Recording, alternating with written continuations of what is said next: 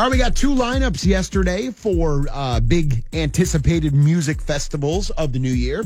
I figure with today being the first day of spring, might as well talk about outside festivals and more. Probably two festivals, though, I will not be attending. So Woodstock is celebrating its 50th anniversary, and it's got a brand new event in Watkins Glen, New York, over the weekend of August 16th. And the lineup was just announced.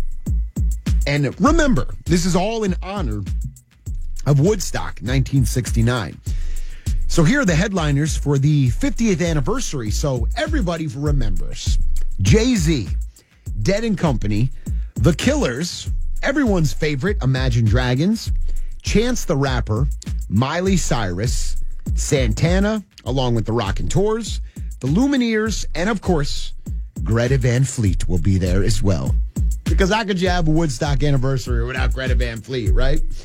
Dead & Company and Santana were part of the original 1969 lineup. Obviously, Dead & Company now is fronted by John Mayer, which is funny.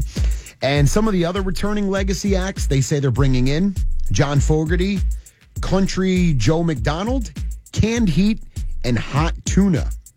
Now, John Fogerty says, the mood in the country is different, similar in many respects, but different. I'm very glad that I'll be able to be here 50 years later. I'm going to be playing most of the same songs that I played back then. Robert Plant is also on the bill, performing with the Sensational Space Shifters, Robert's other band. And Led Zeppelin, you might have heard of them. They were invited to perform at the original show, but they actually turned it down back in 1969. I did not know that. That was new news for me.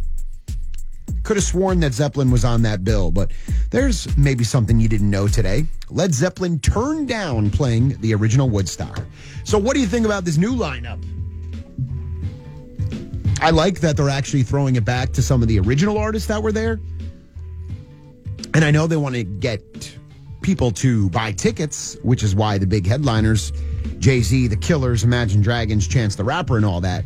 But how much is this thing going to cost? And where's everybody going to stay out there? Remember how the last one worked out?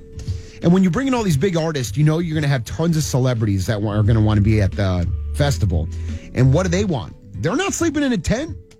We're going to get a fire festival here? You're going to be selling VIP packages that don't exist? I don't think anything will be worse than that, but there's got to be some fancy hotels or some big buildings around where this one's going to be, because it's not on the actual property that Woodstock was, because they say that land is not big enough.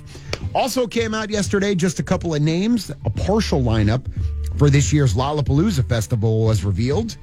And this year's lineup, they say, is truly for the dogs. Organizers released the first slate of artists with the help of some adorable pooches that are up for adoption from Paws Chicago. And now among the rock names they're bringing in, headliners Tame Impala, Tenacious D, yeah, the D will be there. And GNR guitarist Slash is going to be performing with his side project with Miles Kennedy and the Conspirators. So that's all we know so far. Slash, Tenacious D, and Tame Impala. It's not bad, but I got a feeling the rest of that lineup isn't going to be so rock and roll. The full Lollapalooza lineup will be revealed soon. The festival goes down August 1st through the 4th in Chicago's Grant Park. And also 4-day tickets are now on sale. 4 days. Does anyone want to go to a music festival for 4 days? 3 is tough. Throw in a 4th?